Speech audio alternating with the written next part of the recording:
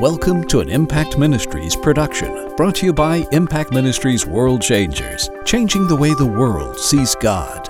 Learn how you can become a world changer today by visiting www.impactministries.com. Now, here's your host, founder of Impact Ministries and developer of Heart Physics, the self-development programs that have changed thousands of lives around the world, Dr. Jim Richards. Hey, I'm Jim Richards. I want to welcome you today. We're going to be talking about how to have life at its best. You know something? Last month, we started this thing. We're talking about the truth about Job. And the reason we're approaching this is because, you know, people's faith, their trust for God is undermined by statements in Job and in other books of the Bible that are lifted out of context. And, you know, the Bible is an absolutely accurate historical book. And everything that it says that happened historically actually happened. But not everything that happened historically actually was God-inspired. And in the book of Job, we've already talked about this, and if you haven't seen last month's videos, be sure and go back and watch them. I'm telling you what, they will be a blessing to you. They'll help you overcome some of the contradictions that you have about God and some of the confusing statements that people have said about God that make you have trouble trusting Him. But one of the things that we pointed out is this. Job rambles for over 30 chapters trying to defend himself against his wife and his friends who are condemning him and who are saying, obviously God is against you. As a matter of fact, his wife said, look, you're not as righteous as you act like. You just need to go ahead and curse God and die.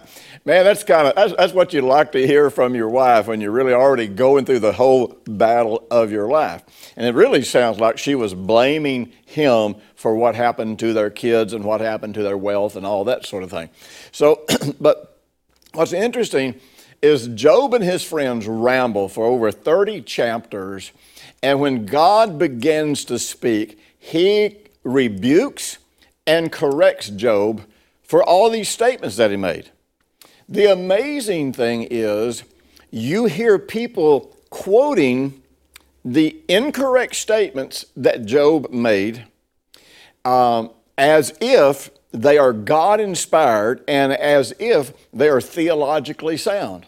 But you never hear anybody go to the book of Job and quote what God said and even what Job said in his repentance whenever he came to his senses and said, man, obviously, I was confused. You see, I want you to understand something. Everything with God is faith. Now, I'm not talking about the faith where I'm working something up to get God to do something. I'm talking about faith, trusting who God is. Well, something you have to realize, you can't trust the person you don't know. And if you do know them, you can only trust them if you see that they have character, a good character.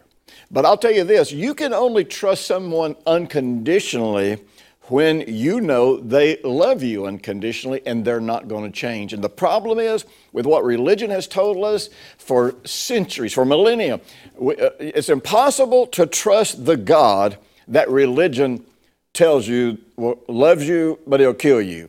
He'll heal you, but He'll make you sick sometimes to teach you something. He wants to bless you, but He wants to keep you poor. You know something? We have so many contradictions in our concepts about God. But I tell you what, this is why I always say I want to help you have life at its best. Because when you can trust God and share in and enter into all that He has for you, I've got news for you. Life gets easier and easier and better and better. Today I'm going to talk to you about something that you probably never ever heard a sermon about, called the era of Balaam. Now, Balaam was an Old Testament prophet. And he was a for real prophet that God used. But Balaam, he was not of the people of God. In other words, he was a man off to himself.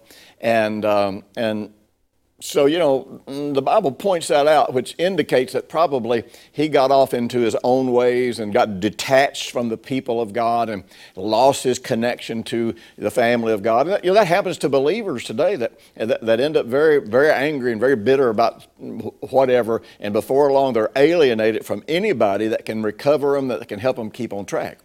And so the children of Israel, and this is in the book of Numbers, the children of Israel, they had grown really, really powerful, and the people in the land of Canaan had really come to fear the children of Israel because they were so powerful, and really because when they did walk with God, they experienced incredible victories. They conquered their enemies. And so they go into the land of Peor, I believe it is, and they are getting uncomfortably close to the king Balak, who summons Balaam, because everybody knew Balaam was a prophet of God. And he said, look, I need for you to come and help me, because these people, these powerful people, they're settling right next door to me, and they might overthrow my nation, and I need some way to stop them. And so Balaam, and I'm not going to go into the whole story. It's a very colorful story, very entertaining, and very really some insights in here. You know, Balaam is the one whose donkey spoke to him and protected him from the angel really destroying him for what he was about to do. So Balaam goes to Balak, and Balak offers to pay him if he will pronounce a curse on the children of God. And now, let me tell you, the Bible mentions this. The Bible mentions the way of Balaam, and then it mentions the era of Balaam. And these are two different things. The way of Balaam was really to serve God for profit, to use your gifts to create profit for yourself. But the era of Balaam and the way of Balaam are two separate things. And so Balaam goes, and he's ready to try to find some kind of way to actually defeat the Israelites so he can get paid from this king. And so basically God rebuked Balaam and pointed out that God would not curse what he had blessed. Now, so Balaam's like, okay, God won't curse what he has blessed, so maybe we can find a way to get the people to turn their backs on God. Now, I want you to understand something. Most of when people get into sin, when people do destructive things, and then tragedy comes into their life, religion always tells you that is God punishing those people for what they have done. But really, in this situation with Balaam, you know, we discover, no, God will not curse what he has blessed. And so what happens is when people turn their backs on God, when people get off into these things that harden their heart, and when they begin to live in the consequences of their actions, because remember, sin always brings death. Now, when the Bible tells us that Jesus delivered us from the law of sin and death, you have to realize that doesn't mean that sin no longer brings about death. It means we are delivered from the powers of sin because we are delivered from sin. And sin has no power over us, but yet if we choose to sin, it can still destroy us. It's not God destroying us.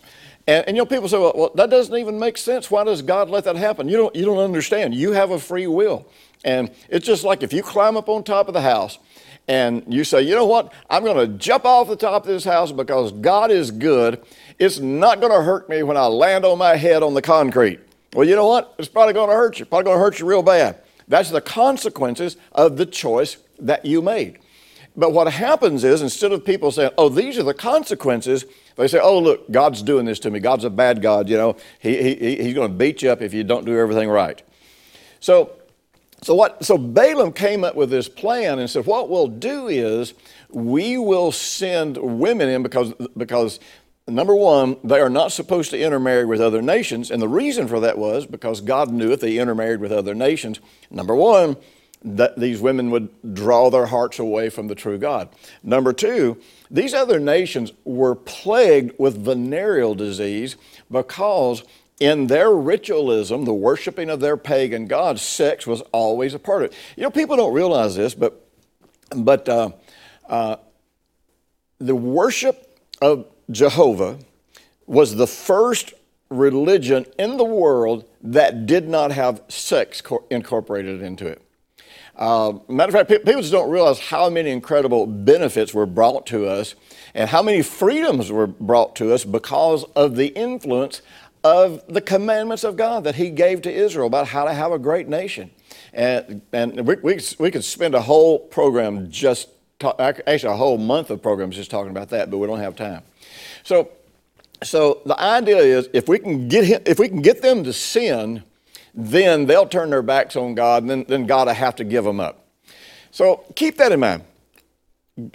God says He will not bless or will not curse what He has blessed.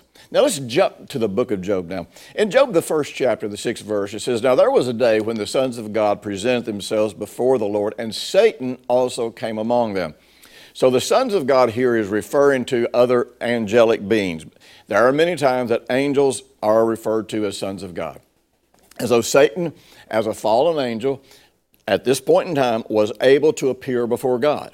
Now, he can appear before God now, and we'll go into that in another session, but he could then, and I'll explain to you why he can't appear before God now, and why you don't have to be afraid of him, and why you can be sure that God has never heard lies and accusations against you. Now listen to this. "And the Lord said to Satan, 'From where did you come?'"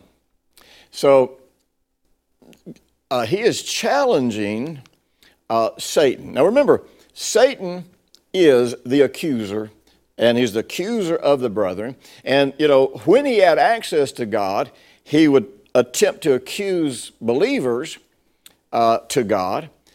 Now, he is the accuser in that if we believe his doctrines, we will accuse ourselves. So there's Satan.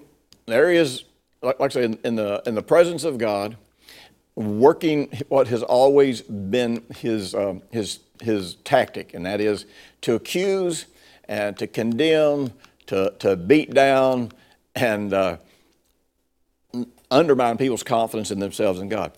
So Satan answered the Lord, "Well, here's where I've been. I've been going to and fro on the earth and walking back and forth on it." So Satan actually offers an evasive answer, which is kind of goofy considering that he knows that God knows all things.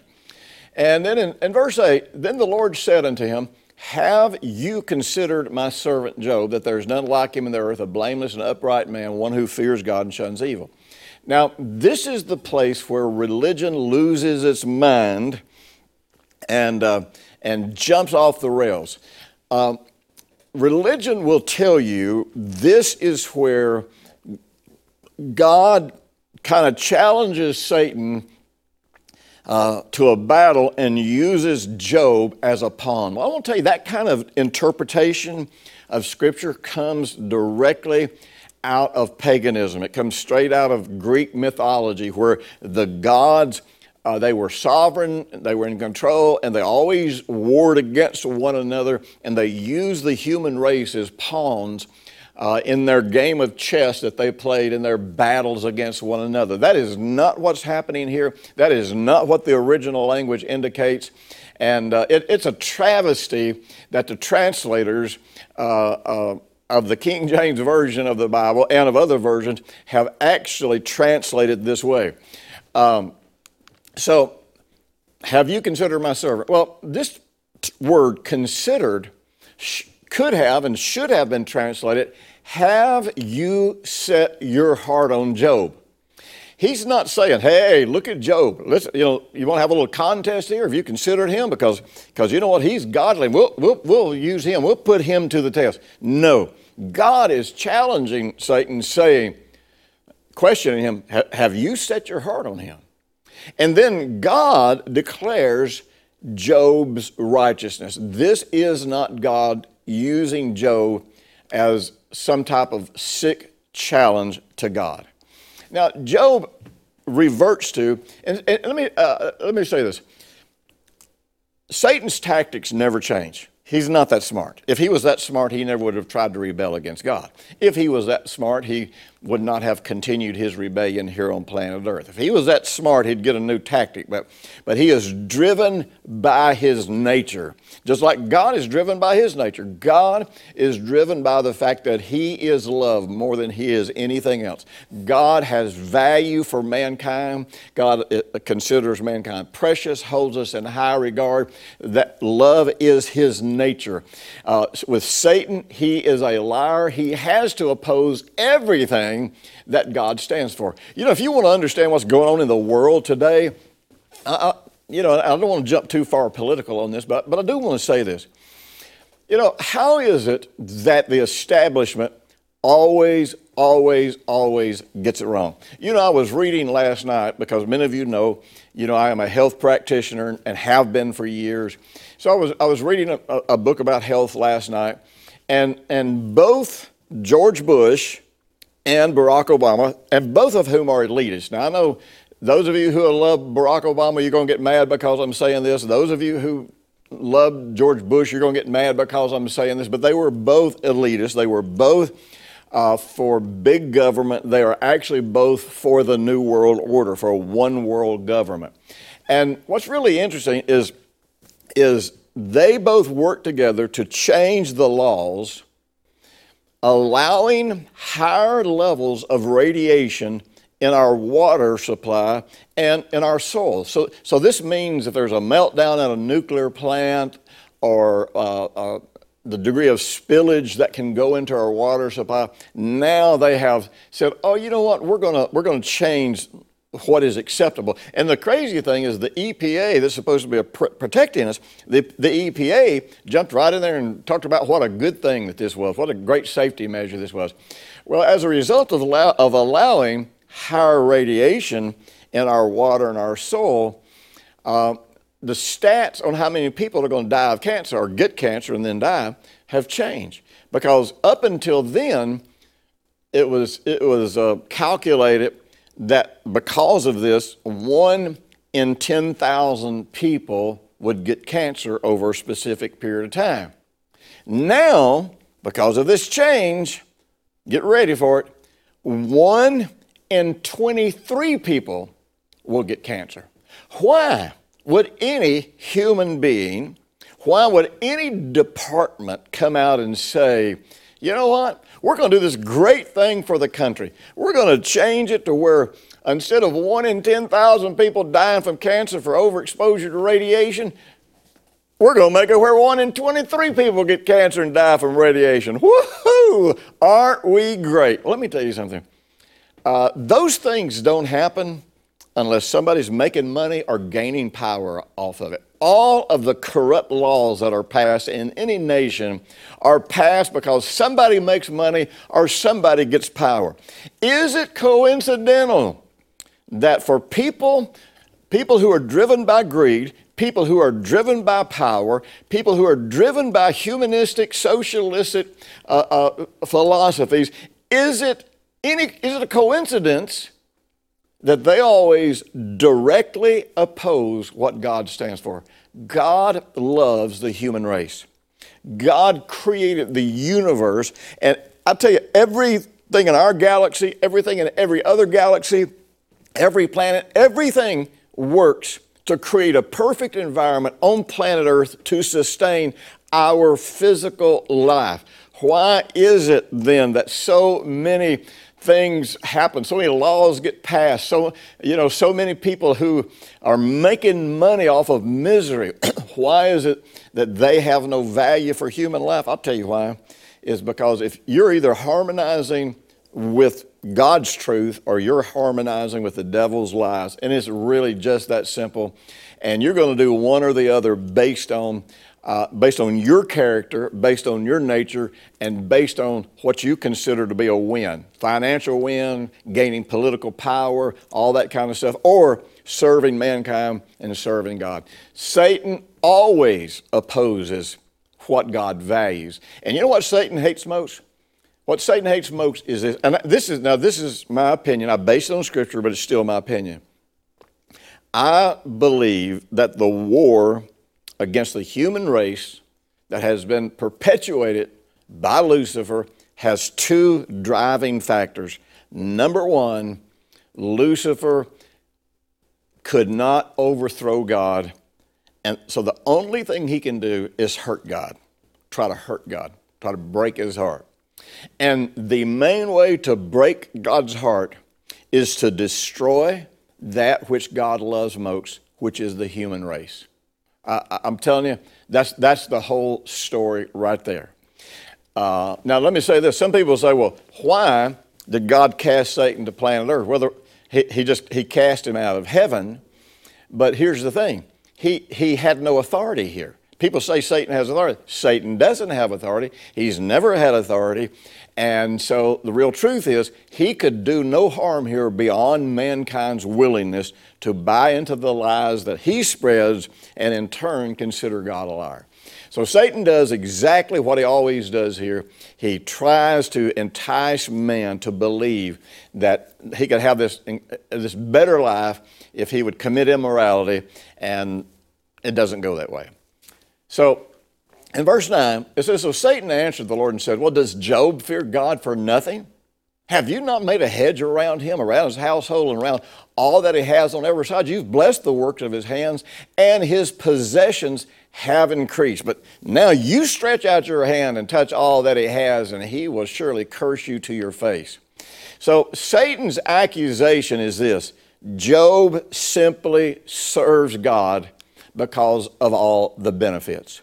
Now, God could not be enticed to go into a wager with the devil, because the Bible says in the book of James that God cannot be tempted. If God was drawn into a wager because of Satan's accusation, then this would mean he would succumb to temptation, which is an impossibility. Satan is seeking to move God against Job, and it's not going to happen. Numbers 22:12 is the scripture I mentioned earlier, where God said to Balaam, you shall not go with him. This is when he was going with Balak's servants to curse the children of Israel. He said, you shall not curse the people, for they are blessed. God did not succumb to temptation. He did not respond to temptations, or to Satan's temptation, or to Satan's enticement.